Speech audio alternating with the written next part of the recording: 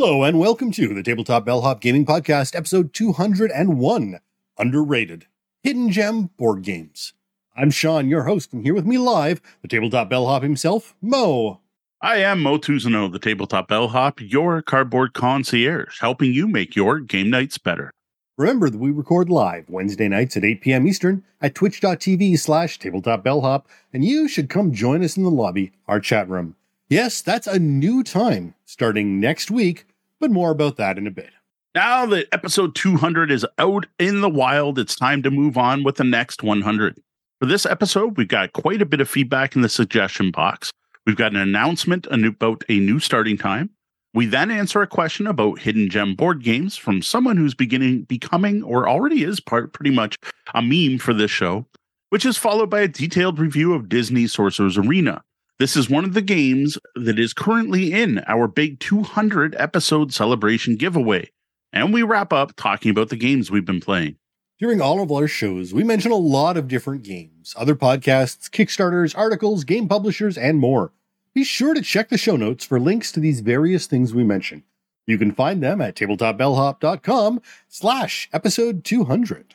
No, that URL will not work for that style of URL will not work for older episodes. This is something new we're doing with a new redirect. So don't try that for episode 199 or anything else. And that should actually say episode 201, not 200. So yes, tabletopbellhop.com/episode 201, all one word, which you should be able to use going forward for each of our episodes, as long as we don't forget to do the redirects on Tuesday morning. So it'll be a quick way to get to our show notes. Now with that, let's get started over on the suggestion box. Welcome to the suggestion box. Here we share some comments, replies, and emails we've gotten about our content. Let's start off with a couple of the many comments we got about hitting episode 200. Wayner396 commented, "Congrats on 200 episodes, guys. I'm hoping for many more to come. Love the show." And this awesome one comes from Kim Brebeck from Good Games Publishing. "You have a great podcast and cover games from a variety of angles, giving some back and forth from various angles to help listeners decide whether this just might be a game for them. Just how we like it." Well, thanks everyone, Kim and Wayner, as well as everyone else who commented on our milestone. Speaking of that, we do have some comments on content that features some of the games that are in our current big giveaway. So this is things people had to say about games we are giving away. Andy Moran commented on our Hidden Games crime scene review to say, "Thanks. This helped a ton in making a gift decision. Nowhere else could I find a review for this, let alone such an in-depth, organized, and spoiler-free video." Well, they followed up this past week to say, "Update, girlfriend loved it, and we're now obsessed with this game genre. If you find any other good brands, please update. Hidden Games only has out 2 of these in the US. Well, hey, Andy, I'm glad you enjoyed the game and your girlfriend loved it and went on to pick up the other one in the series. Now, other brands you might want to check out are the Mysterious Package Company, who we are not working with yet because they sent us an awesome-looking escape room box, one of the best we've ever seen, that ended up having a misprint. So we're still waiting for the updated part. If you do end up checking out Mysterious Package Company, they honestly do have the most impressive physical stuff I've seen in one of these games. Use code TABLETOPGAMINGDEALS, all one word, to save 10% off. Other companies include Puzzling Pursuits, the Exit series of games from Cosmos, the Unlock series of games, I think, from Space Cowboy, and the Coded Chronicles games from the Op. One other one that's a much cheaper option that you might want to look into, especially if you like the murder mystery aspect of things and the puzzling, is Escape Mail, which will deliver to your door an escape room experience in an envelope. Well, next to comment on our Aventuria review on YouTube. This one comes from Andre Thanhauser. "My opinion, the decks, rules, and mechanics don't offer enough depth to get that game only for the dueling mode. You need to be aware of the rolling dice for almost everything, including the very random number of damage points you inflict, does not make for a tense duel in which the better player mostly wins. This doesn't bother me at all when it comes to the adventure mode. In fact, it makes for a tense and exciting gameplay, and quite often, good and bad rolls even out over the course of the game." I can't argue with this. For everything positive we said about Adventuria, pretty much all of it's about the cooperative adventure mode. Neither of us really dug the adventure dueling mode at all. What's interesting, though, is the publishers themselves have now recognized that's how most people like to play Aventuria. And that's why their latest Kickstarter and all upcoming focus will be for cooperative play only. Well, next we have a comment from Matt Thomason about the One Ring from Free League. Seconding your opinion of the One Ring. It captures the feel perfectly. Mm-hmm. You can really tell it was written for the job rather than the square peg of Middle-earth being crammed into a round hole of an existing rule set. Yeah, I don't think Matt and I or us are the only ones who feel this way. Yes, you can pretty much use any game, any RPG to play any genre or story, but games designed specifically to tell specific type of stories tend to do better than generic ones, especially when doing with a licensed setting. Well, finally, we want to thank everyone for the comments on our giveaway itself. Yeah, keep them coming. The more people that comment on our posts and the giveaway itself on the blog, the more attention it'll get. That's just the way the algorithms work. I'm very pleased with our results so far, as it just started this week. We've already got more entries than any of our past contests. Well, that's it for this week's comments. We always love it when you comment on our posts. Email mo@tabletopbellhop.com or reach out on social media. Now, for those of you just hearing about our giveaway, it's time for some more details in the announcements. Of course, the big announcement is that our huge 200th episode celebration giveaway is live right now over on the blog. Yeah, thanks to 12 awesome sponsors, we've launched our biggest giveaway ever with 39 different prizes. Tune into our last episode or go to the giveaway page for a full list. But this giveaway includes awesome individual games like the Fort Knock box from Escape World, Land and Sea from Good Games Publishing, and Cowboy Bebop Space Serenade from Japanime Games. It also includes some packages like the Chronicles of Avel bundle with the core game, the Adventurer's Toolkit, and the Meeple stickers from Rebel Studio, and the One Ring bundle with the core rulebook, the starter set, and the Lore Master screen. There is some seriously great stuff up for grabs, including some of the best games we've ever played. To enter, head over to tabletopbellhop.com/giveaway. There you'll find a full list of the games that are up on offer, some info on each, and an entry form at the bottom of the page. As explained there, this giveaway is open worldwide, though some prizes are limited to the US and Canada. Good luck. Now, before we get to tonight's question, we also need to announce a new starting time for our live show. It's not going to affect those of you who just listen at home, but for anyone joining us live. For a few years now, we've been recording all of our podcast episodes live on Twitch on Wednesday nights at 9 p.m. Eastern. As of next week, that's going to change. So our 9 p.m. start time was decided back when Sean was still in Hamilton and when my kids were much younger. It's basically based on chores and household duties we had to do and bedtimes for the kids, rather than what we thought was actually a good time for an audience to watch us or to record. Now, we've noticed that due to this late start, we tend to lose viewers as the night goes on, especially with 11 p.m. That seems to be the cutoff for most people. Well, now that my kids are older, obligations have changed. We've decided that an 8 p.m. Eastern start time would probably be better. This still fits in with both of our schedules and should let more people join us live or at least stick around longer.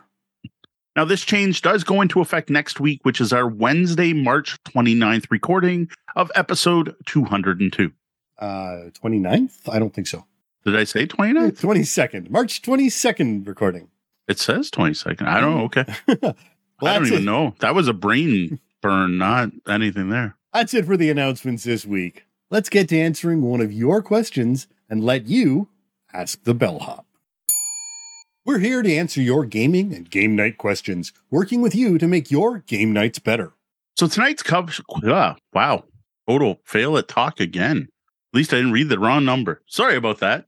Tonight's question comes from Weird, better known by fans of the show as Sean Hamilton, not Sean from Hamilton, though that joke doesn't quite work as well as it used to. Well, Weird asks, what hidden gems are out there? More specifically, what games don't have any coverage that you think are definitely worthy of the spotlight? Well, thanks for the question, Weird. This is a good one. Now, well, they are asking for games that don't get any coverage. That's pretty much the rare game indeed. I can't think of a game in my collection that doesn't have at least a little bit buzz going around, at least with a certain small groups, unless I start to get into obscure indie RPGs like XXX Street Luge.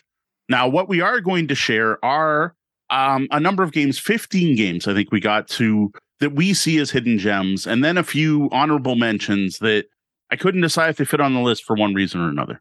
Now, these are games that aren't getting enough attention or that people may have completely missed.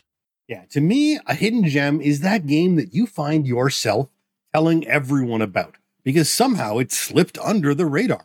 The game that you know is a winner, but no one else has heard of. I can also see it as when I'm listening to a podcast and they mention it and you're like, yes, no one talks about that game. I get quite a few of those. I'm like, oh, it's awesome. You also discovered that awesome game and you're telling people about it. It is so awesome to hear you talk about that. Yes, you're part of the team, right? You get that kind of team spirit going with some of these games. You're like rooting for the underdog. I guess it's the same feeling. Although when you do hear about it on the other podcast, it becomes less of a hidden gem every time you hear it on the podcast. That's true. If you hear it on one other podcast, cool. Once you start hearing about all of them, you can still be happy. I'm still like, yes, other people have discovered this awesome game. But yes, it's no longer a hidden gem at that point once everyone talks about it. Though I guess our list tonight are all games we hope that'll happen with. Absolutely. And one thing we actually noticed building this list is sometimes it's sort of chronological. So a game may have gotten a bit of buzz early on and then disappeared into obscurity while it's still a great game and possibly even still available to buy. It has fallen off everyone's radar. Yeah, I'm thinking we could possibly do there would be some overlap, but another list of like forgotten games, games we used to love. Yeah. Where games everyone was hyped about, but no one talks about anymore. Not even necessarily us. Like for us, that's Azul. But I'm thinking like in general. Yeah. Games that were a big deal for 15 minutes and disappeared.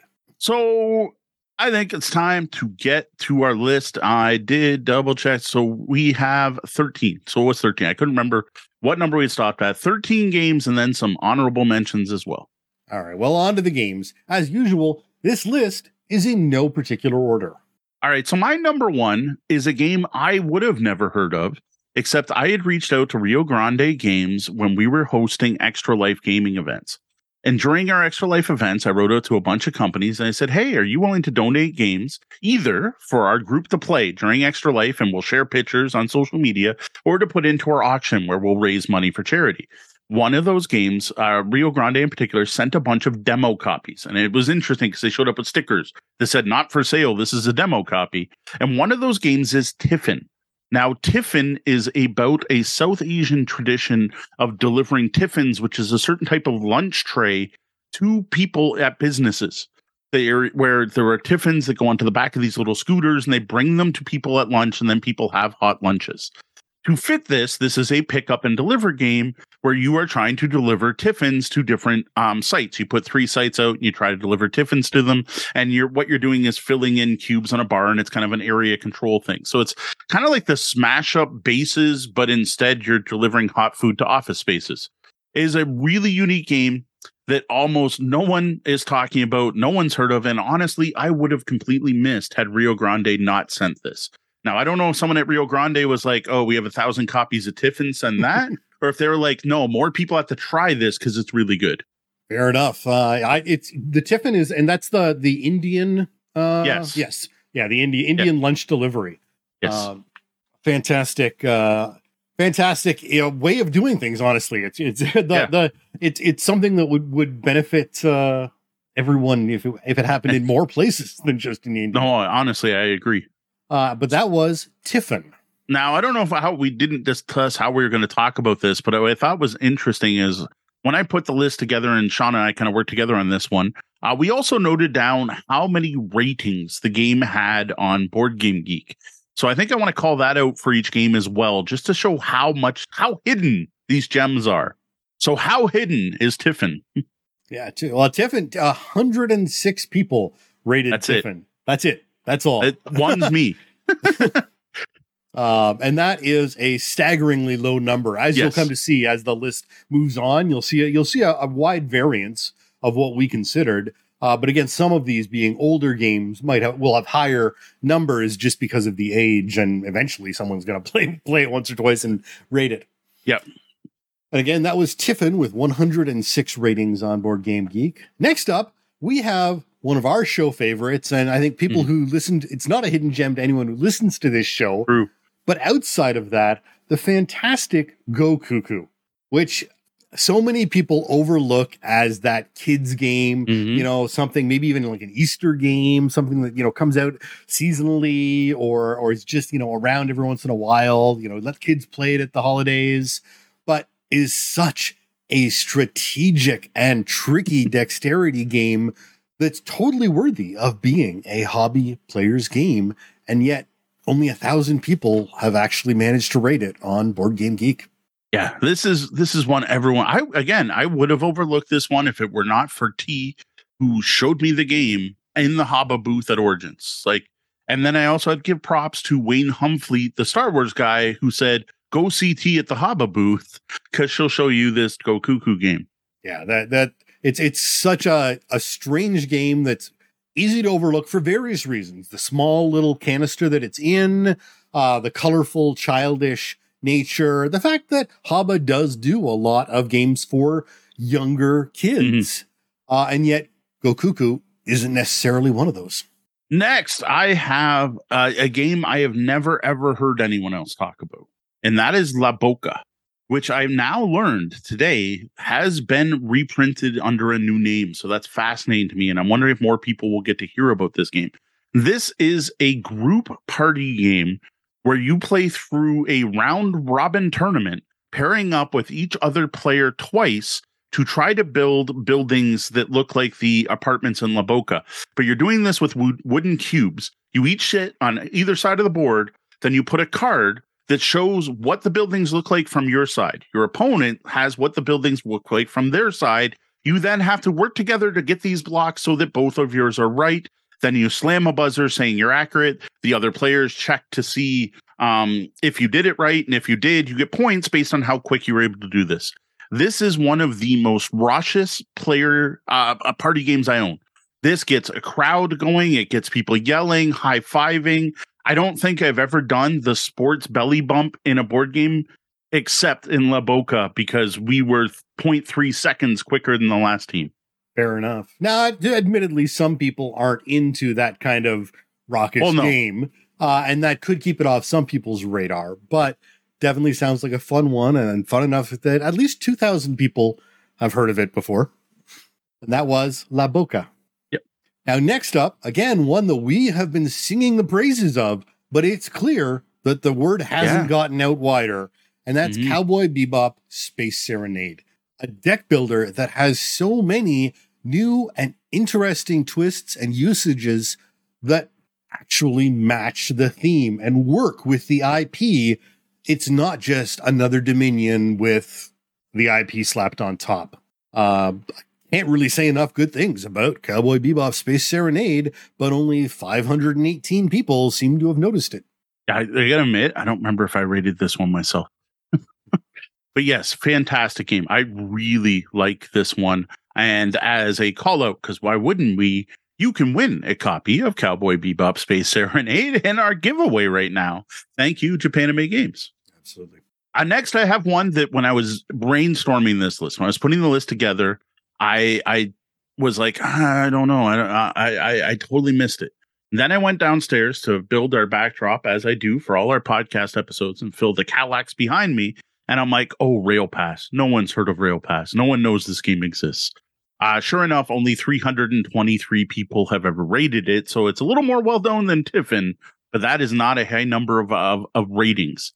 Now, this is a pick up and deliver train game where you pick up and deliver trains. And this is long before Trader Mechanic, the Trader Mechanic game came out, or Deck Builder, the deck building game. It doesn't even say that on the cover. That's actually what it is. And I think it's brilliant. You are literally loading little cubes onto plastic trains and passing them to other players. And well, if there's a train tunnel between you and the other player, you have to pass it through the tunnel. Even it's such a great game. It's a real time game. Not going to be for everyone. If you drop your train, there's rules for that. If cubes fall off, is all part of it. And really, when you get to the end of it, it's actually just a puzzle where you're trying to sort the cubes into the right colors. It is so much fun. Again, I get it. Not for everyone. But anyone who doesn't mind a real time timed game, put it this way: Deanna hates real time games. She doesn't love Rail Pass, but she likes it and is willing to play it. Yeah, I think this one is niche, but even being as niche as it is, there should be more notice given to this game than it's gotten so far. Yeah. So next up, I've got Draconis Invasion. Now, this is a really fun Dominion-esque deck building game that's got some real strong points. And while it's not perfect, and we've talked about how dark the art in it is, overlooking the art, it's got some really interesting timing mechanics that gives you a sense of tension building in the game and make for a very nice twist on Dominion with that fantasy style rather than the more Euro stylings of Dominion itself, and has got some expansion. So you've got quite the card, not nearly as many as the Dominion might have, but nothing has as many expansions as Dominion. So it gives you quite the number of campaigns and ways to play the Draconis Invasion, and yet only 544 people seem to have cared. Yeah, I think we called this one a hidden gem when we did a review, and then we did a Kickstarter preview for we did a review of the one expansion that adds a campaign, and then a Kickstarter preview for the other one that adds asymmetric powers. What the neat part about this is it's Dominion, but it's kind of like Dominion mixed with Thunderstone, because there's a building up your power to kill monsters thing. And that's where it really stands out. Otherwise, it's one of the only static market games that I really enjoy. Like for deck builders, I usually stay away from that, but it works in this game. And that was Draconis Invasion. Next, I have a game that I thought was out of print because it was put out by TMG Games, which sadly is no more. But thankfully, other companies are starting to pick up their games. This one did have quite a few ratings on Board Game Geek at 3,000, but I don't see anyone ever talking about Gold West. This is a Euro. Yes, the theme is your mining, but is a Euro that uses a mechanic that it ends up I love and I wouldn't have predicted, and that is Mancala. Very few games use this. You got 5 tribes, you got Trajan, and you got Gold West. There's probably others, but those are all good ones where I love it. Gold West is a game where you are picking a spot on the board and then putting resources over onto your like different bins, and then you're gonna at the start of your turn, you're gonna take your resources and all your bins, you're gonna pick a bin, you're gonna pick everything up, and you're gonna drop one piece in each bin going down, and what's left over, it tells you what you can do. Whether that's go mining or build resources and everything else. Then it's all area control and Euro, and there's tracks with carts you're trying to move up and all this other stuff. And it does your usual Euro point salad stuff. But I really liked Gold West. That was a big hit for my group. I got to thank Lance Mixter, the Undead Viking, for coming up to me in Origins and going, you got to try this, and handing me a copy when he worked at TMG. So 3,000 people is not enough for this game. Yeah, I mean, we're talking about a TMG game here. This wasn't like some niche Kickstarter. This is a major market game that only got 3,000 people to pay attention to it, and that is Gold West. Now, next up is one, again, we've sung the praises of many times, but is still not apparently getting out there enough. So people, why are you not playing Gorinto? Now, this is just a fantastic game that's simple enough to set up and play, has some great components to it, and yet has a huge variety of ways to play and give it a giant amount of replayability. Gorinto should have a lot more than 757 ratings on it. And talking like that is why Mark Spector is one of the sponsors of our giveaway. No, the game is that good. It really is. I love Gorinto. I listened to someone else complain that it was too samey, and I just don't get it. I don't get it. Like, to me, that's like saying Azul's too samey. Why would I want to play it multiple times? I don't see it, but we are definitely fans, and more people need to pick up Gorinto. Now you can get it at Barnes & Noble with an exclusive expansion, so you don't even have an excuse that you can't find it anymore. That was Gorinto, reviewed by only 757 people. The next one I have is shocking to me. It's Strasbourg. Only 2.7 people. And when I say Strasbourg, I doubt 1,000 people. 1,000 people, sorry. No. Well, 2.5 people rated it. 2.7 people. You would not believe what we did to that third person to get that third rating. person did just terrible. It was horrible. So Strasbourg, the thing is, I'm saying this, and I doubt there's a lot of people at their homes going, yeah, Strasbourg. Why is no one talking about that? Because no one's talking about it. This is a Stefan Feld. It's a Feld. How are people not talking about it? This is a game where you have an auction, then you have an auction, then you have another auction. then another auction, then another. And I think you do 38 different auctions, all to win majorities in different areas and place people on your board. Oh, wait, I said Steffenfeld. Do I really need to get into all the ways you can get points? There's lots. Have things in the corner, match the patterns, own all of the things. And all at the same time, you're vying for seats in the House of Commons thing up at the top. Is a fantastic. It's actually one of my favorite Felds. And no one ever talks about this game. I don't even know where I got it. I think I got it when Geektropolis Cafe closed. And I picked it up because it said Steffenfeld on the cover. And I was like, why is no one talking about this game? I mean, this was a Spiel des Jahres Kennerspiel nominee, but it was 2011. And I think possibly it just came out a little bit too long ago and just sort of caught the beginning of the hobby board game rush, or at least the current hobby board game rush. And so that's why Strasbourg hasn't gotten quite the love that it might. Now, next up, I've got one with 2.4 thousand likes, which seems like a lot, except those likes all came, or those ratings all came from a pretty niche group, I'm betting. Mm-hmm. And that's Minecraft Builders and Biomes. And I think a lot of Minecraft people heard about this because it was even featured on the big Minecraft annual show. Oh, wow.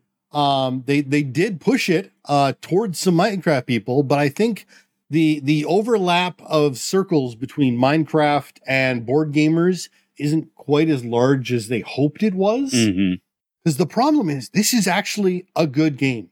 If you ignore the fact that it's Minecraft, because you don't have to have ever played Minecraft to play this game, it is still a solid game that requires a lot of forethought. You're working in, there's 3 rounds to the game. You need to plan for your 3rd round while you're still working to win, to score points in the first round.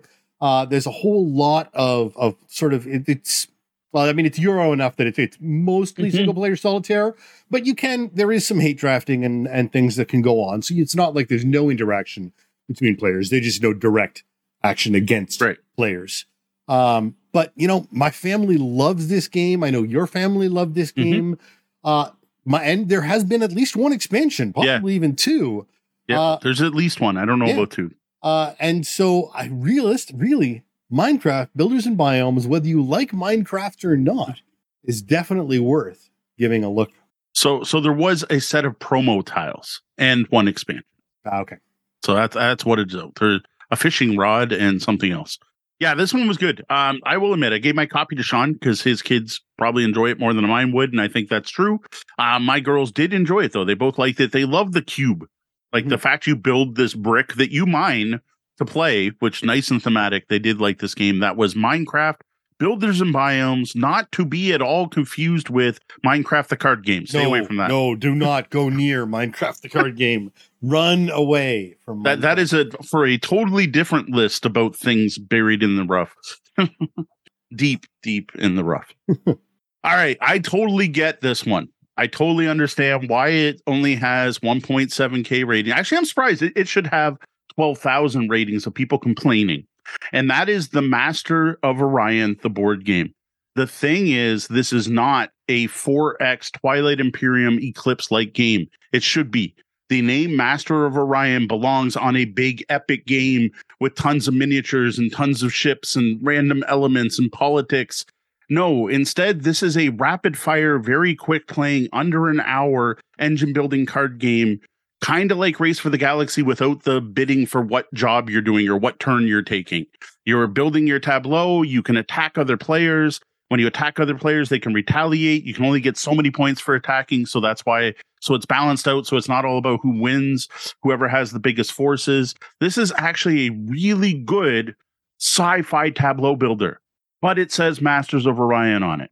Even more importantly, they labeled 2 of the races backwards. So if you are a hardcore Master Orion fan, you're already upset it's not the 4X you want, and then they got core lore wrong. So I get why it's a hidden gem and why people aren't buying this, but I swear if this game just said Master of Pluto or Master of whatever, the Venus Nebula, it probably would have did great. Well, and you know what? I think that this is the kind of game where there's enough people out there who don't know Masters of Orion anymore that could probably enjoy it because they don't know the origins, and they won't notice that there are problems with the lore. So if you I'll could admit, get a I copy, did not notice that part. I did not notice that someone else online pointed that out. Like, oh, I'd like the game, but I can't believe they screwed up the Zinti and I'm like, okay, I was a huge Master Ryan fan, but no, by the time I played this, that was gone from my head. Right. Fair enough. Well, that was the Master of Orion, the board game.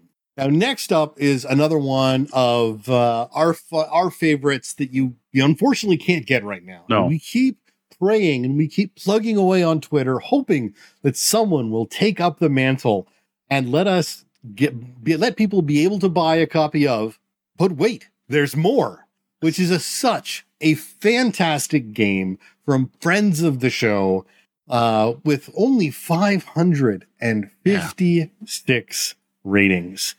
It's just so sad because this game is so much fun. It's a lighthearted party game, but a fun one. It's a positive lighthearted party game. A fun one. Sorry. No offense to fans of party games out there anywhere. Well, there are certain card-based party games out there that I think people know what I'm talking about. This one is a positive, enjoyable game where you're not putting things down and putting people down and insulting people. It's just I'll give it to fun, happy game. Yeah, this is one, even the publishers, if you are interested in publishing a game, although probably the reason no one's interested is it only has 556 ratings. And I don't know how positive those ratings are. The one caveat with this is a pitch game. You are giving cards. You then have to improv with them and give a pitch. That is definitely not for everyone. We have someone sitting in the room with me right now that absolutely hates the game, but loves watching us play. And but wait, there's more.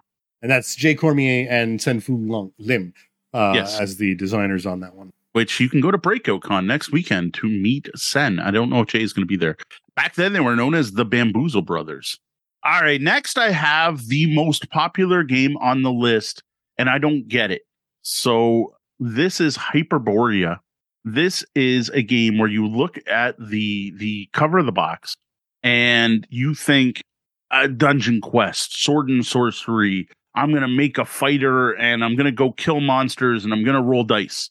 And the problem is that is not at all what this game is about. This was the first big Euro bag builder before even Orleans, where yes, you are playing a character, but your stats are represented by cubes and you're using them to move around a map and discover cities. And there's only one type of monster in the entire game, and it just represents there's monsters in this region. This is actually a fantasy 4X bag builder that I think is amazing. And I'm shocked by the number of people who have reviewed it on Board Game Geek. And my only reason I can figure out is because no one talks about this game in North America, because everyone in North America who bought it was disappointed because they wanted Descent 3 and instead got this heavy Euro. Like, this is our friend Neil, the Euro Gamers, one of his favorite games. This is a great game. And I think all of those ratings are from wherever the game was published in Germany or whatever, because there's no one over here talking about this game.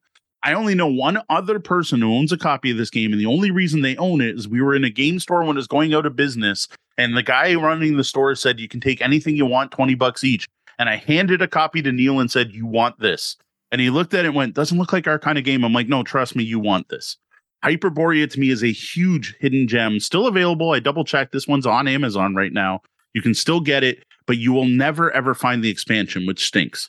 Yeah, and what I see is that when I do a quick scan through the comments, there is a lot of hate from Americans.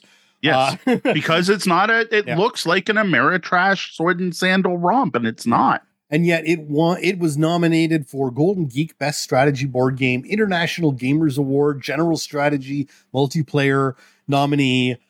It was big in some places. Somewhere. Not here. Not in North America. Yeah, just not here. I think how can a hidden gem be award nominated? But even when I try to bring this one out, I'm like, hey, I want to play this. Everyone's like, oh, cool. And then I'm like, oh, no, that's not what it is. Yeah, the box art, interestingly, I think really lets this one down as it gives some false impressions. And unfortunately, totally agree. We go. And that was Hyperborea. Now, next up is one that, again, I seem to do all the ones that we sing praises of. But again, it's a fantastic game, and it has gotten a little bit of love out there. And this is The Climbers. with just over 3,000 people rating it on Board Game Geek. But I've never seen people talk about it. I've never seen it anywhere except on our own table. And I think part of the problem is people think it is a dexterity game. And there is a lot of, I will say, dislike for dexterity games out there in some places. I know people who don't think it's a real hobby game. They want more Euro or more dice based and don't want to have to deal with the dexterity, let alone the fact that there are certain people out there who have issues, which make dexterity games problematic. This isn't a dexterity game other than the fact that you have to move pieces. Yes. But there is no actual dexterity aspect to the game. It's simply a interesting 3-dimensional puzzle that looks great on the table, plays fun, is incredibly frustrating to sort of think about it and work on, and is downright impossible once you get about a beer or two in you. So that is The Climbers. My final one for our main list is something I only recently found out. I think it was on our 2002 list, not necessarily of new discoveries, and that is Spell Smashers. This is a fantasy RPG. It's kind of the opposite of Hyperborea. This is a fantasy RPG where you are smashing and killing monsters by spelling words. This is a game where you are going to get a set of consonant cards, a set of vowel cards, and you're going to try to form the biggest word possible, but also taking into account the different elements and vulnerabilities and weaknesses that the monster you're attacking is. The person who delivers the killing blow is going to get money, which will let you buy more cards, as well as equipment that gets you do things like have, wild cards and things like that. This is a fascinating game. I am not usually a big fan of spelling games. Not that I have a bad vocabulary. It's just the fact I usually play with my wife and my daughters who have fantastic vocabularies. And because you're dealing with a limited hand of cards, I find that levels the playing field. It's not just about spelling the biggest word possible. It's also about finding those interactions and being limited to a set number of cards. Only 525 people have rated this, which blows me away. This is from a huge studio. This is Renegade Game Studios. This is not someone's small publisher that threw this game out there, and it just didn't take off. And I mean, to me, this game should be in like every grade school out there. Yeah. I mean, this is a fantastic learning game that, it's a fun hobby board game that has a significant teaching aspect. Like, this is one of those hidden gems where there's no reason to find it in the Scholar's Choice Teachers store hidden away. No, this is something you're going to find in your FLGS and still belongs in schools. Yeah, totally agree. So that was Spell Smashers. Now we've got a few honorable mentions as well. All right, number one. Every time I was asked this question for a number of years, the number one game I would mention is Egizia. This has 5.4 hits, at least on the old edition. I don't know if the new edition's lumped in with this edition now. The second edition is a completely different game in a way, though. So this is one that I used to talk about. I'm like, everyone's got to play Egizia. Every time I had a party at my house, a birthday, or New Year's Eve, I was always showing this game off to people. I still really enjoy this game. But I'm not putting it on the list tonight because Stronghold Games finally picked it up. They republished it, they tightened it, they made it more streamlined and easier to play. But then also, to keep fans like me happy, they included the original game on the other side of the board, which was, I thought, a fascinating way to do it. Now, I have my old copy, so I didn't pick up this new copy. So I think it's fantastic. It's out there, but I couldn't talk to if it's improved the game or doesn't. So because of that new energy that came out for the game, I started to see people talk about this game again. So to me, it doesn't fit on the list, though I will say I'm starting to not hear anyone talk about it again. So maybe it's going to fade back into obscurity. So the new one from Stronghold is Egizia Shifting Sands. Yes. And it's got 1.1 thousand ratings, which for a game from 2019 isn't that bad. I mean, no, it's not a great time to be putting out a game. So if you still manage to get 1,000 ratings, that says a little something. Yeah, so it's up to like 7,000 now, which is better. So at least it's still out there. There is some buzz. Maybe if we redo this list in a couple of years, it'll be back on there because no one will be talking about it again. And that was Egizia. Yeah. Next, I have Euphoria, Build a Better Dystopia. Okay, like 10,000 people have rated this. So no, it wasn't a hidden gem. This was a big deal. People love this game. The thing is, it's from not Stronghold Games. I've written down from Jamey Stegmaier. It's one of his early games, one of his first games, and it's just overshadowed. Stonemaier has put out such classic games now and big hits and games everyone's talking about between Wingspan, Tapestry, and Scythe.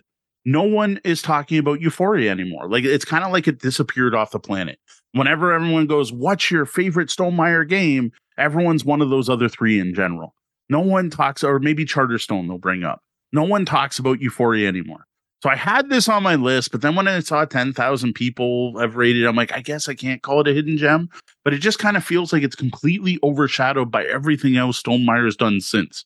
I still love this game. It is still one of my top games, but it's just no one talks about it anymore. Yeah, and that every once in a while I'll hear people mention it, and the people who do mention it love it. Everyone who seems to have played it has always loved the game. But again, it just doesn't come out. You know, it doesn't hit the table anymore. It's that game that we used to like way back when, and we've moved on now is sort of what it seems to be. Now, my last hidden gem I wanted to throw out there is I wanted to toss one RPG on the list just because, and that is the game Dream Park. And to me, this is the biggest hidden gem role-playing game because it is super niche and it's a licensed game. And it's from Artel Sorian, so the same Stronghold or Stonemaier problem of Artel Sorian makes some pretty well-known games. This is a pretty obscure one from that publisher. So this is a game based on the Dream Park novels, and is the first. It is not the only. For years, I thought it was the only RPG to do this, but it is one of the first games where you play a character who's playing a character. You are playing a visit. Your character is a person visiting the Dream Park who is then going to go experience a Dream Park experience playing another character. So you actually have that neat two-tiered thing there. And then you go have your Dream Park, and there's a bunch of adventures, and it does a lot of great stuff for onboarding players, like having the back of the rule book was like perforated with character sheets and all this neat stuff. Okay. None of that matters though, because at its core, this is a simple D6, add your skill, beat a target number system, as simple as can be, that works as a universal system so that you can do anything in the Dream Park. I found this to be the best universal system ever made. I enjoy this more than GURPS. I enjoy this more than Cortex. I enjoy this more than using D&D to hack Lord of the Rings. I think this is one of the best universal systems ever published by anyone. This is a game where I ran a Running Man style. You show up as your character and you're about to be dropped into a game and you don't know what's going to happen, where you can make any character you want. I ran a game where there was a group, was a Power Ranger, a mafioso boss, a Vietnam vet, and a superhero and a member of the Star Trek bridge crew. They went out together and fought giant mecha in space, Gundam style, and it worked. Like, it worked fine. There were no problems doing that. I adore Dream Park, and anytime someone mentions hidden gems, even if we're talking board games, Dream Park is one of the first things to pop into my head. Totally fair. And because, again, most people don't even know the novels anymore, let alone the game. So that's it for our list of hidden gem board games. Now, what's a game you love that you think deserves more attention? Comment to tell us all about it. Now, we're about to check in with the lobby, but before that, a quick reminder that we're here to answer your gaming and game night questions. Click on Ask the Bellhop at tabletopbellhop.com, send an email to questions@tabletopbellhop.com, or hit us up on social media where we can be found everywhere as Tabletop Bellhop, one word. Welcome to our detailed review of Disney Sorcerer's Arena Epic Alliance's core set from the Op, who we have to thank for sending us a review copy of this battling card game along with its expansions.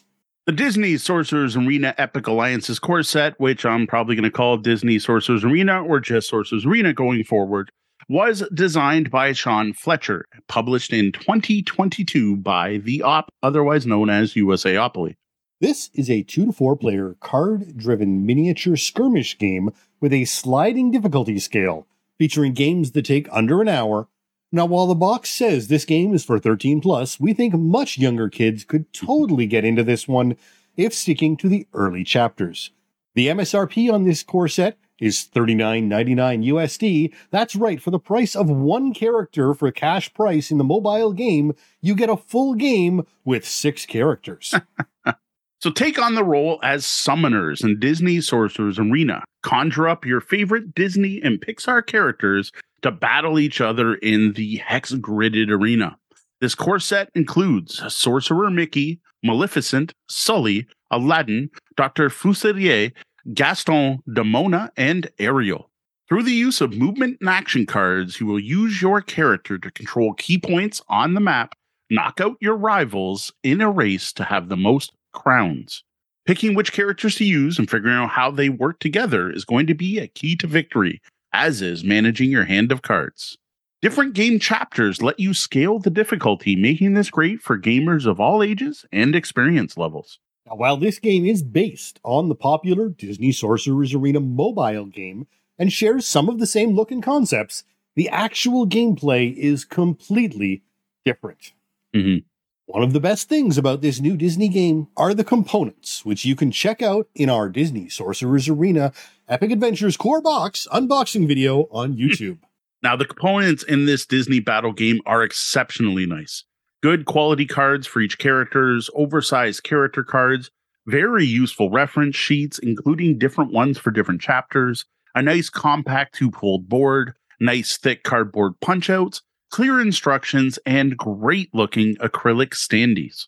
A nice touch is that the 8 character standees are 2-sided acrylic, made of 2 pieces glued together, so that the artwork is on the inside. Each character has a back and front, and use plastic rings to show which team they are on, as well as tracking their current health.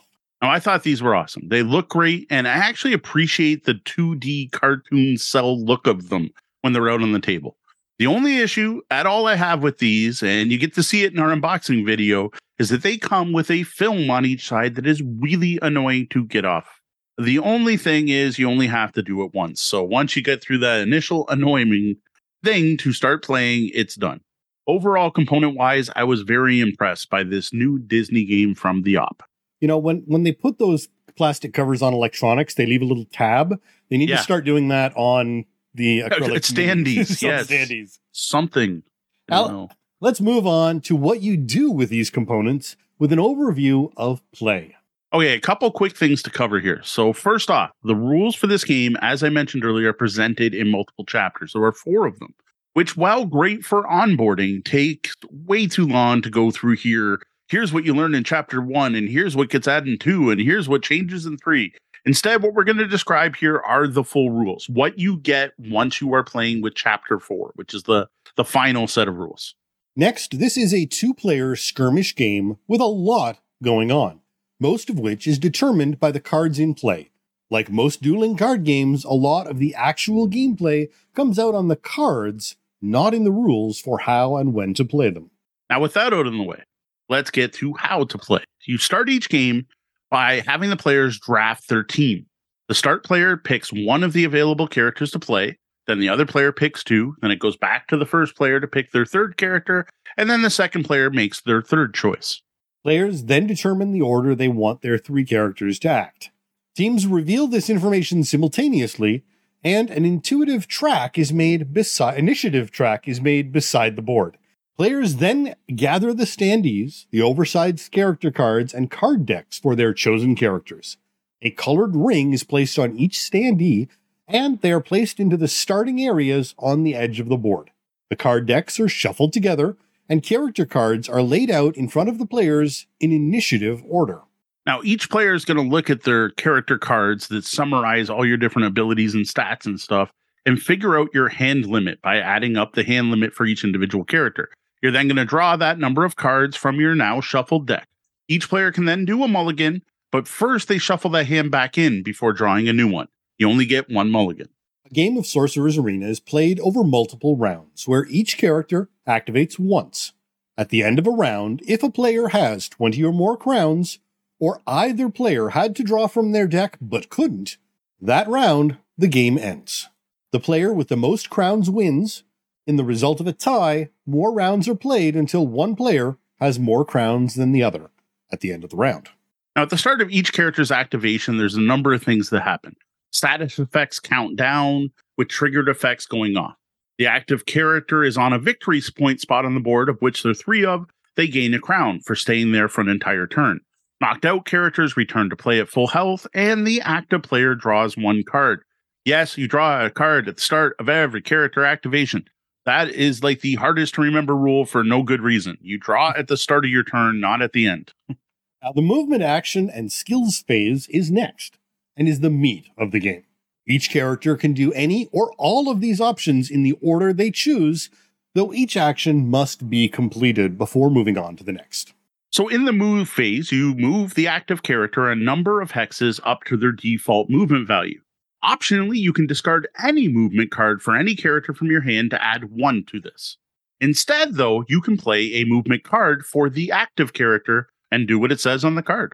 In the action phase, you can attack a rival using the active character's default attack, and optionally discard any attack card from any character to add 1 damage to this attack. Or play an action card for the active character and do what the card says. Now, many actions deal damage to rival characters. This is tracked using the colored dials on each standee's base. When a character gets to 0 or less health, they're knocked out. The opposing player gains crowns equal to the number shown on the knocked out character's character card. The KO'd character, of course, will return to play during its next activation. This is actually one of the big differences from the mobile game, as in the mobile game, the entire point is just to eliminate all opponents. That is a big change. The last option is to use a skill. Each character has 1 or more skills unique to them. When choosing to use skills, you can activate 1 or more of the character skills in any order. Now, this is what we meant by the basic mechanics being pretty basic, very simple. Now, what really makes this game fun and interesting is what those movement and action and combined movement action cards do. Through card play, you could have Mickey studying up to be a wizard by collecting broom tokens. Aladdin could be slipping through the crowd, gaining the stealth skill so he's harder to hit. Dr. Facilier could be shrinking his rivals, and Sully could shout out a bellowing taunt, forcing all attacks to target just him for the remainder of the round. There's one other thing to watch for when playing the full rules, and that's gears. Each card has a gear symbol on the bottom right of the card. After each phase, you check the gears in your discard pile against your character cards. Each lists a set of gears required to level up. When you've hit this total with a character, you remove the set of cards from your discard from the game and flip over your character card, unlocking a new permanent character ability. Now, once a player is done activating their character, they then discard down to their hand limit and end their turn.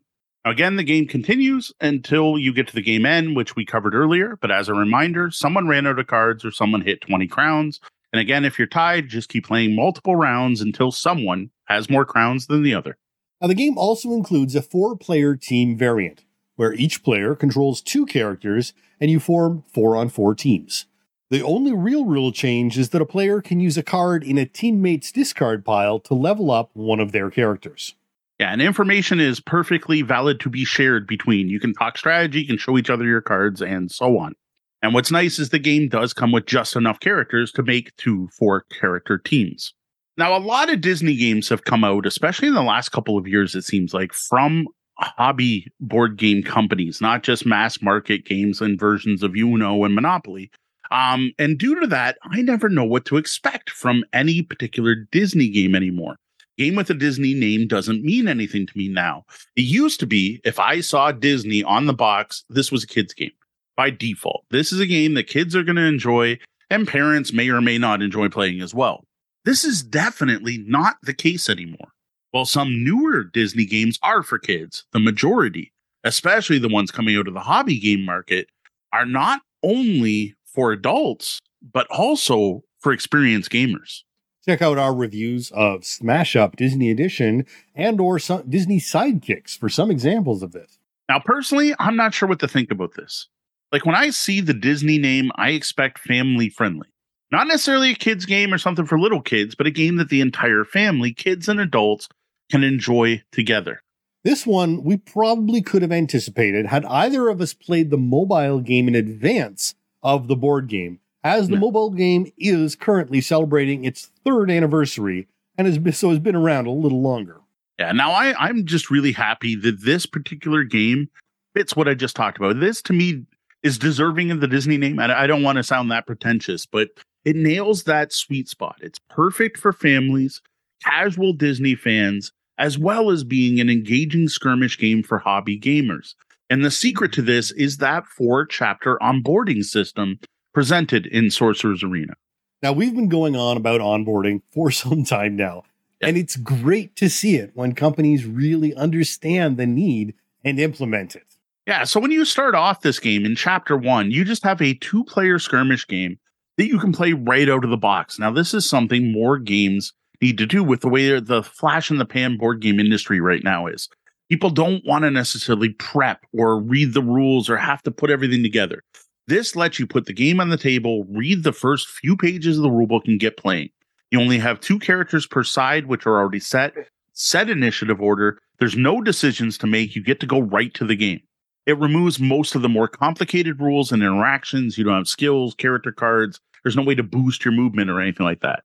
Even the point goal is lower, which makes it a shorter game, again, better suited to new and younger players. This is not only a fantastic way to get the game to the table right away and to introduce the basic rule structure and mechanics, it's a great way to then later play the game with younger kids. Yes. Now, that said, this is still a family weight game, even at Chapter 1. This is not a kid's game. This is not one for little kids. There is a lot of reading required. This is a card game. You got to be able to read the cards. And learning the action cards, dealing with status effects, and the different card combinations does require some skill. I would think this would probably be good for 8-year-olds, potentially younger if your kids have gaming experience. The ability to understand the interactions and consequences of actions is really that key. It's one thing to read the words and understand them, but another level on how to grasp, how to make use of what you read. But I still say under 13 plus what the box says, and I think that's quite high. I think at least by just sticking with Chapter 1, you could go way younger. Now, bumping it up, Chapter 2 is probably the level I'd want to use to introduce the game to new people. Here you're going to actually draft your team, and I think that's the big thing, is you're not forced into the pairings that come in the initial game. This way, everyone gets to play who they want, and because of that, you're going to now get all the different status effects in play because you have all the characters in play. To me, this right here, Chapter 2, you could stop. You have a great light skirmish game at this level. While simple, it's not simplistic. You're still dealing with ranges and movement, as well as spells and choices in spending or saving. It would actually be a great way to teach the basics of skirmish games in general. I agree. Now, for me, Chapter 3 is when the game started to really shine. Now you have character cards with variable base movement and attack values, character skills leading to more decision points and ways to influence play. This is probably the level I would use to introduce the game at a hobby board game event. Unsurprisingly, this is where the asymmetry is introduced, and so, of course, that's where Mo is going to become most interested. I would say it's not introduced here because everyone's deck is different. Asymmetry is there from the first game. Everyone's character deck is completely different in this game, but there is more asymmetry added at this point. Now, the final chapter actually only introduces one new thing to the game, and that's the gears and leveling up system. Now, this is a cool part of the game, and I get why they saved it for last. When introducing the game to hobby gamers who have played other card-driven skirmish games, I would probably just start right with the full rules, right at Chapter 4. Yeah, speaking of diving right in at Chapter 4 and the full rules, there's an awesome combined rulebook you can grab for free that skips the entire chapter format altogether for those looking to just jump into the full game right away. It's on Board Game Geek and easily found with a Google search, and we'll be sure to toss a link into our show notes as well. Yeah, and this is actually strongly recommended by the designer of the game, who will, if you tweet about this game at all, jump into your thread and provide you a link. Now, personally, though I had fun learning the game bit by bit, I liked doing the onboarding. To me, that was an enjoyable way to experience the game. I love that I got to break it out right away. Yes, I am the type of gamer who sits down and reads the whole rule book. In this case, I didn't. I read Chapter 1, then sat down and played Chapter 1. Then while my opponent sorted the cards, I read Chapter 2 because the rule book's not that big. I found that was great. Even better, the onboarding was fantastic for my kids.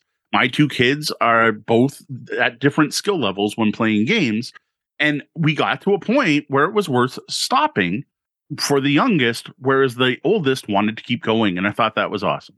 What fascinated me, though, playing it through with the kids that I didn't notice when I did it with Deanna and even Sean, we played a few of these, is that the more rules that were unlocked, the quicker the game went. And the reason for that was that the characters were getting more powerful. We actually found Chapter 2 games took longer than Chapter 3 and 4 games because adding in the character skills and leveling really ramps up the damage done, the amount of interactions, and how quick characters were getting KO'd. This is a small game board, and especially when you start with ranged attacks, things can end quickly if you get the right sequence of cards. Now, when looking at the entire game as a whole, like not each individual chapter, but as a box, I really dig how simple the basic system is, right? You do a bit of upkeep at the start of your turn, then the active character moves, does an action, or uses skills in any order. Do this to move around the board, control key spots, and knock people out. Then it's just a matter of possibly discarding some cards, check to see if anyone won. That's it. Like that just taught you how to play the game in probably 30 seconds. I just dig the flow of this game. I think really most skirmish game fans probably will feel the same way. Despite the childish characters, the game is anything but childish. Now, the next highlight to me was just how different each character plays. Now, as we already mentioned, and as most of you know, I love asymmetry in my games, and this is super asymmetric. Not only does each character have its own deck with its own set of cards, and they are completely unique. There is not a repeated card. There's no like standard card everyone has. Different characters have different health. They have different crown values for knocking them out. And it's not just based on the health. While Maleficent might have the least health, they're not worth the least crowns because she can be nasty. So she's actually worth more than Ariel, who has exactly the same amount of health. They have different movement and attack rates. Though I will admit in the core set, there's not a lot of variety here, but there is some. They each have a different ratio of gears in their decks, which actually makes it fascinating when trying to draft your team because the cards don't have they have some. They don't have enough gears to level up in their own deck.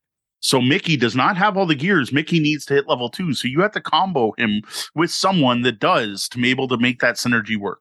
And this just leads to highly thematic characters who feel different from each other.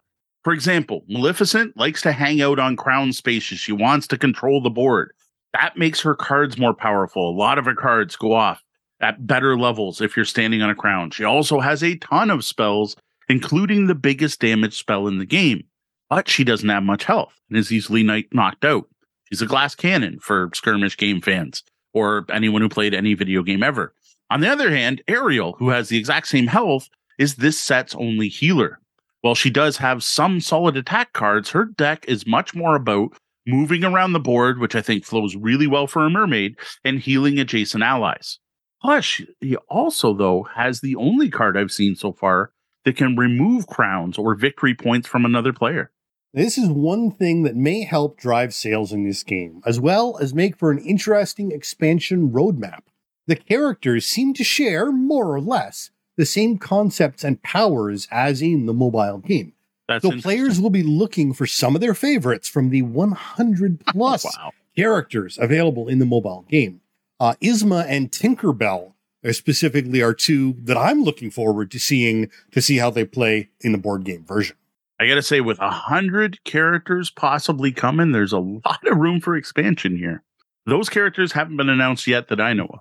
Now, any card-based battle game is all going to be about the cards and what they do. And I've found Disney Sorcerer's Arena does a good job of balancing both the individual character decks. So you get a good mix of, balance of attack and actions and movements, because that's a big part of this, as well as balancing the potential combos and other parts of the game, which I think is impressive. Even with 8 characters, it's pretty hard to balance that. This is something I hope they're able to keep up with all the expansions that have been coming out. Well, we haven't mentioned expansions yet. While the base game comes with 8 characters, 6 of which will be in play during any one game, there are, of course, expansions out there you can pick up to expand your options. Each has 3 new characters in it, and some also add new rules to the game. Now, we have all of these, but we'll be talking about them each in their own review in the future as we dive into them. Yeah, at this point, I'm just playing around with the base game still having fun discovering things. Now, in addition to expanding your game through expansions, I thought this was kind of interesting, is that each player has their own core set, or if one player, is the alpha gamer and picks up 2 of their own, you can combine these. So that way players can play the same characters against each other. While I get that in some settings this can be silly, I think it works for this particular game. Because you're playing summoners who are conjuring up aspects of the characters. So I don't see any like canon issue where we both can't have Ariel. Now, while I haven't gotten to try any of this, as I only have one set, I think the ability to duplicate would make some really interesting matches. Like the fact that a player can have a healer on both sides now is enough right there, or seeing a character made from all the damage dealers can actually happen now. Yeah, I can certainly see groups buying multiple sets so that each person can have their favorite team, even if some of the players overlap. Sully being a great tank, and combine that with Ariel's healing abilities for, potentially important aspects of some strategies. Now, one thing that I don't know if it exists from this game, though, I don't know if there was at least one official tournament, is if there's a meta for this yet. I don't know if this game is going to or has gotten to the level of the collectible card game, where certain players have their certain 3 sets that are considered the best sets right now. I have no idea if the game's going to get there or if it's already there already. With the pandemic, I think they probably missed the initial boat of having a big organized play program, but it's something I could definitely see coming in the future if this game continues to be popular. Overall, I am really digging Disney Sorcerer's Arena. This is an extremely solid card-driven skirmish battle game. Though the best part of this game, though, is the way it can scale. With one box, you can fight quick battle between Mickey and Aladdin against Ariel and Gaston using simple rules, which are great for younger kids or brand new players. Or you can sit down with your experienced dueling card game friend and each draft your own perfect team, battling using the full rules to determine who's the best summoner. I believe that would be sorcerer, not summoner. Yeah, for some reason, your characters are called summoners. I don't know why. In the fluff for this game, you are summoners. Interesting. I don't know that. I guess they didn't want Disney's Summoners Arena, or they were trying not to compete with another big battling card game where you play summoners. Could be. Though they're technically planeswalkers in that game. Now, if you are a gamer looking for a solid family weight Disney game that you can play with the kids as well as challenge other gamers, this could be the perfect game for you. And it's reasonably safe to expect that with the popularity of the mobile game, this game will last and continue to expand for some time. Now, if you played other 2-player skirmish games and enjoyed them, especially card-driven ones, don't discredit this game due to the Disney theme. This is a very solid battle game, especially when playing with the full rules. I think this is key. It's easy to dismiss Disney characters, and doing so would be a mistake. Just because the pictures are cartoons doesn't mean they don't have the depth of characters in other games. Now, for those who have always been curious about miniature battle games but never tried one, I think this is a fantastic introduction to the genre. And Sean actually called this out earlier, that this could be a great way to get someone into skirmish gaming. Now, one of the things that's missing from this game, and some people will miss, but others will applaud, is there's no hobby here. There's no painting, there's no making scenery. And there's chapter-based onboarding system is really good for holding your hand while getting you started and then letting you run once you've figured everything out. Now, if you're a fan of the mobile game and would like something with some more meat to it, this will do just that. You get a lot of the game you already enjoy, but with a whole tactical layer on top of that really expands gameplay. Though for now, your teams will be a bit more limited than you've likely got in your app. Be really nice if there was some kind of overlap, if you could scan a thing or something. I always wish whenever there's apps and games, I always want to scan my card in the game to get it on my app, or some way to, if you buy something in the app, I get a version to use in my game. Now, due to the simplicity of the basic mechanics of this game, I also think this game may appeal to players who haven't liked skirmish games they tried in the past. This one can be much simpler than some of the heavy war games out there, and is much more approachable in general. If you're a Disney fan, especially, you might want to give Disney Sorcerer's Arena a try, even if it doesn't seem like your kind of game. Well, that's it for our review of Disney Sorcerer's Arena Epic Alliance's Core Set, a Disney-themed card-driven skirmish battle game from the Op. If you've tried this game out, we'd love to hear what you thought, and let us know your favorite 3-character team in the comments below. I also want to invite you to check out my written review of this Disney battle game over on the blog, tabletopbellhop.com. There I was able to get into quite more details about what you get in the box and how to play. And now the Bellhop's Tabletop, where we look back at the games we played since last episode. All right, number 1 is a game from Bicycle Cards, who we haven't talked about since reviewing Exchange and the Alpha. It seems like Bicycle's got a thing going right now where they're going to release, it looks like 2 new games a year, with Crystallized and some kind of Truth or Dare game that I wasn't interested in coming out this year. Tried this game out. It's a 4-player abstract strategy game. Played with the kids and Brenda. Unfortunately, Deanna has not been able to try this game out due to the artwork not working well with her eyes right now. Now, this is a really high quality production. I got to say, just like when we got the Exchange and I opened it up, I'm like 2-layer boards with sliders and sleeves. You got the same thing going on here. Extremely thick player board that's 2-layered. Well, not player board, like central board, where you're putting little gems in it. And the gems are really neat. Some people are going to hate them because they're not actually symmetrical. They're not 2-sided. They have an up and a down, but they look like little gems. Then you got these weird cube-shaped cards, and I don't mean the cards are cube, but they're like a flat cube. I don't know what shape that ends up being. If you think of a one section from a Cubert board, yes, and that's what you've got. So yes, you've got basically Cubert tiles with gem patterns on them. And what you're going to do is you're going to have 3 in your hand. You're going to pick 1 to play on the board, trying to match the patterns. And trust me, vocally, I'm not going to be able to do this justice. If we ever do a full review, maybe I'll come up with a good way to describe this. This might be our only video-only review because I cannot. You're trying to make a giant Cubert board with everyone else with rules where you can cover over facets to make gems match.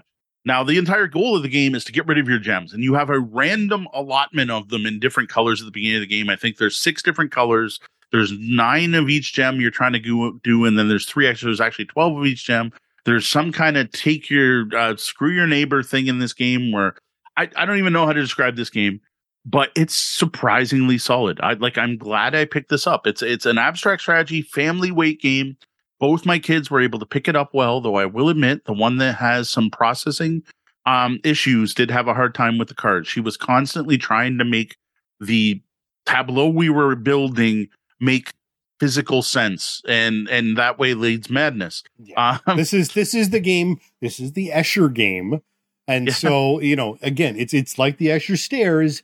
Or the Escher tile games. It's not going to make physical sense. And the less you try to make sense of it as you're staring at it, the less you're going to want to vomit all over the playing table. That being said, though, it's not a bad thing. It really is a fun game as long as you don't try and hyper focus on this, again, brain burny layout. Yeah, again, hard to describe without seeing it. Surprisingly good. An enjoyable game. Locals expect to see this out at local events.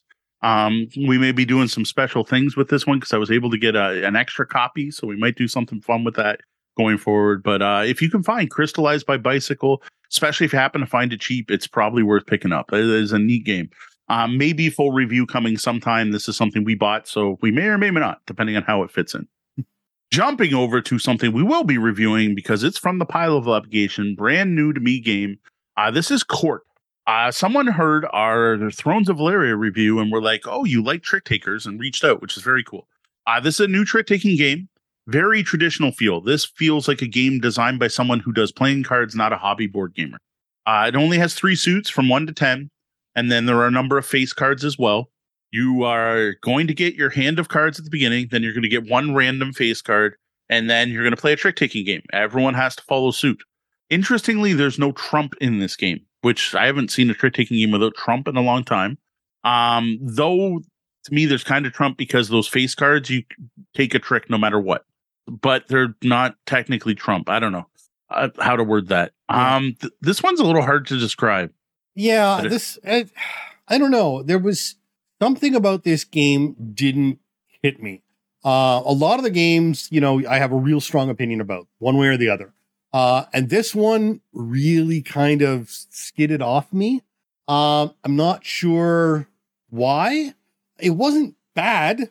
But as far as trick taking games go, there are other games I would choose before it. And I've only gotten the 1 play, so I don't want to sort of set myself up for making a fool of myself. But at this point, with just one play, it was a trick-taking game, but I'd rather play Thrones of Valeria or, any one of, again, a large number of trick-taking games we have available to us.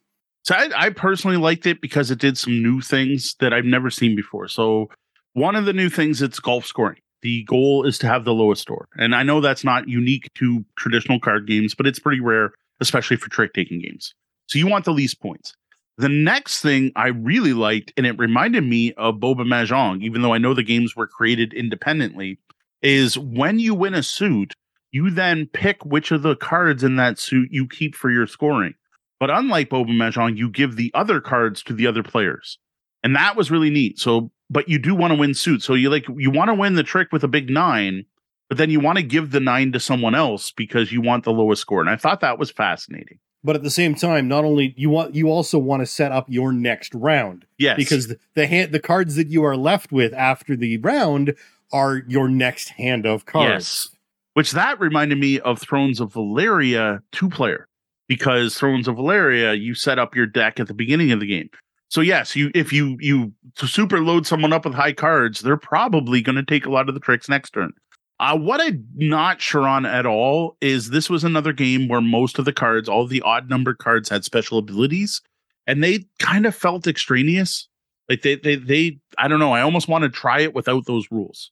That might actually improve it for me, honestly. Yeah. Especially since one of the rules in particular was a card counter's dream, where you got -2 points off your score for every other players who you could name one of the cards in their hand. Yeah. So if you are a card counter, this game was made for you, and this game very much benefits you. And I have never been a card counter, so there may be some of that. Yeah, I think my dad would love this because honestly, after the first hand, it's perfect information from then on. Yeah. It really is, because you know what cards got handed to everyone, what was in their tableau. They then just pick that up. Now, if you can memorize that many cards, good on you. But like knowing that one card's in there, now when I play the game, I always make sure to know 2 cards from every player, and I just get those stuck in my head. They have this and this, just in case I have that one card, right? I don't know. It was interesting. I will say it was definitely not the worst trick-taking game I played, and it is doing something different, which is what I appreciate. Yep. Design of the cards, just I didn't love, but they're going for that traditional card game look. So I get it. You're trying to look like playing cards. And something Sean has got to appreciate, because we complained about it a lot, the cards were, for the most part, 99% reversible, except for the text on the face cards was not, but everything else fully reversible. Yeah, and that was nice. It's nice to have playing cards that act like playing cards. Yes. That was definitely a benefit. But yeah, I'm reserving final judgment, but so far it hasn't leapt out at me. Next, we have Azul Queen's Garden, which I think we talked about 2 weeks ago about how I unboxed it and everything. I don't remember if I did that on the last episode or when it was. Noted that the teach was rough to learn. But now that I've got it down, it's better to teach. Yeah, so I don't feel like the teach went badly at all on Friday. Okay. So I think it's hard to tell on the other end, but I just know that there were parts people didn't get.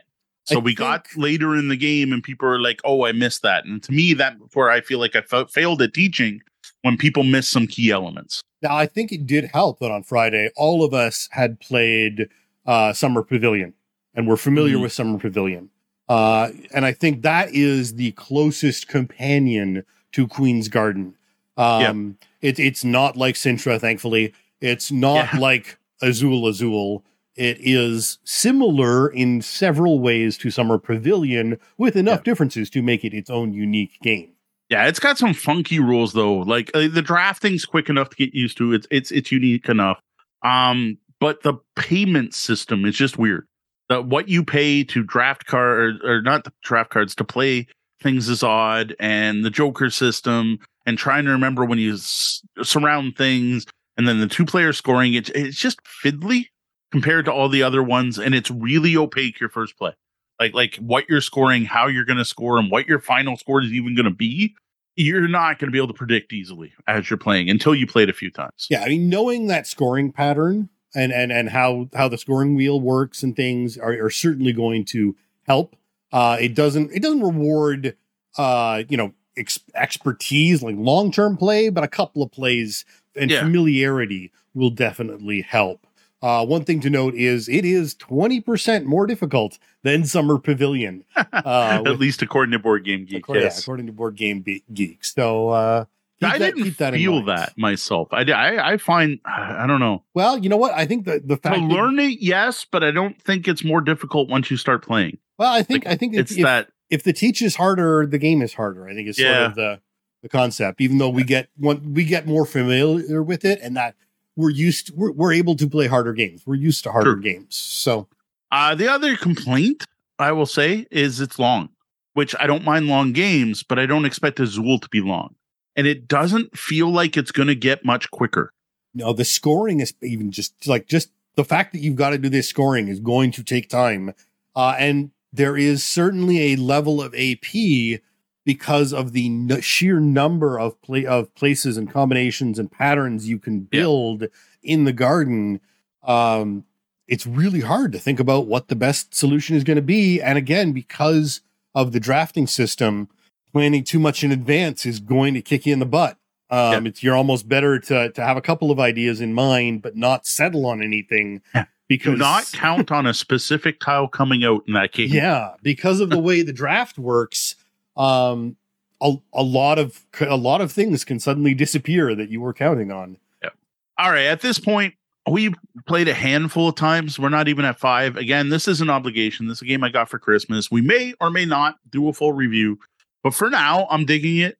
I know last time I talked about it, I'm like, I don't know. I can't decide. No, I'm definitely on the digging it. Right now, for me, it's the Azul I want to play most. But I think it's because I'm still exploring it, and I don't feel that I'm like good at it yet. Next one for me was the game, the terribly named game. This one we played out at Kingsville, so we were out of town for Deanna's birthday. Yes, we had a copy of Sushi Go and stuff in our room, so thank you for that. In 31 and all that. Yes, we did spend some time at Bandy Goose, but we did not play games. We just drank, mainly because there was a live singer. And I have never been there, or has been a long time since we were there on a Saturday night. That place is a very different place with a very different vibe, with live music, people who are part of their mug club, and a very packed bar. To the fact we ended up sitting up at the bar because that was all that was available. It was neat. We had a good time, but no games played. So what matters though is on Sunday, Deanna's actual birthday. I semi-surprised her by having Tori and Kat meet us for dinner at the Grove Brewing Company, which is one of the few places that's open on a Sunday, but good enough that you're not complaining they're the only place open on a Sunday. There, we mainly just hung out and chatted, had some fantastic food. Their food actually keeps getting better, which is impressive. So they do a Detroit-style deep dish that's getting close to Armando's. It's not quite there yet, but they had some new flavor combinations, and the one I got, and I can't remember the name, was way better than the last one I got there. The other thing they've done, and I think this is fantastic, is they now offer a small. Now, this didn't matter because Tori was there and we split a large, but usually I'm forced to get this large deep dish pizza that I eat over 4 days.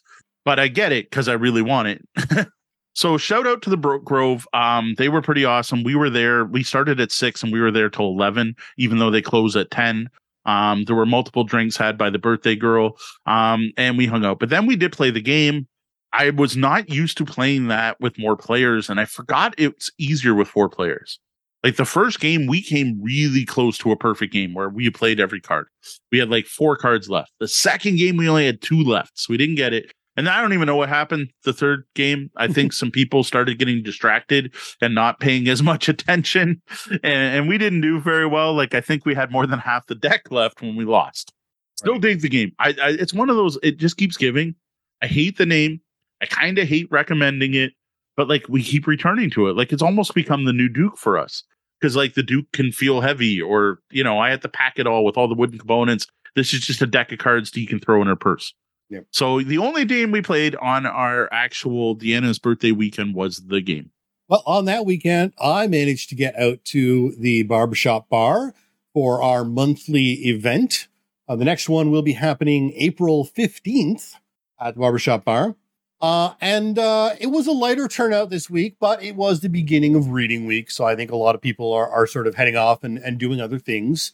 I actually got in my first ever play of Flashpoint Fire Rescue, which Mo has recommended any number of times. And I had just never managed to get on yet. But again, I had a great time. We only played the basic rules, but I am now looking forward to trying the full advanced rules. To be fair, I have barely touched the full rules. Every time we sit down to play Flashpoint Fire Rescue, we use the family rules, as they're called. Right. I have tried each person has asymmetric abilities, but I've never used the fire truck, for example, in that game. Well, it was actually interesting. One of the players we had at the table was a fire captain. So we wanted to sort of do the thing. And he actually kept giving us suggestions. We were crushed in the building. The building collapsed on us. Too much hammering through walls? No, or too much fire spreading? Too many explosions. We had one room that was basically engulfed early on in the game, and it was the largest room in the game, and so it just the shockwaves kept knocking holes in walls. Did you happen to save the cat and the dog though? We saved the dog. None of us were cat lovers. Oh, okay.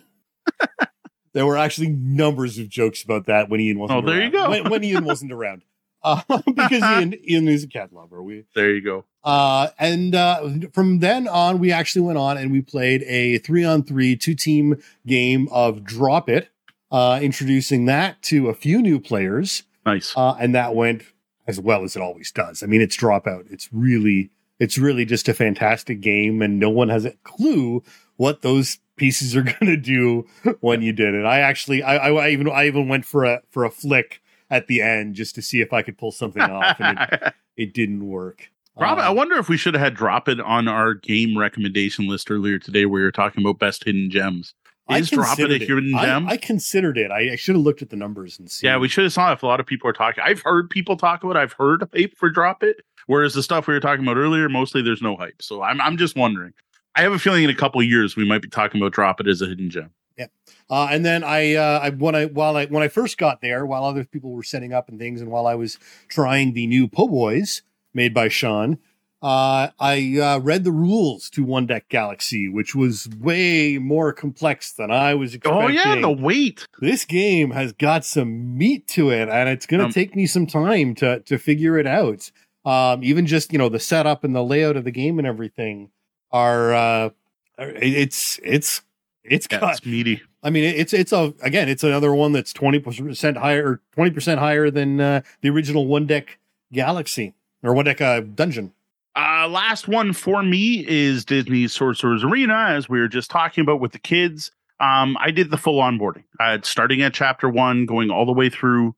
My oldest daughter loves it, like really loves it, was pushing me to play again today. And if we had time before the show, we would have squeezed in one more game before our review tonight.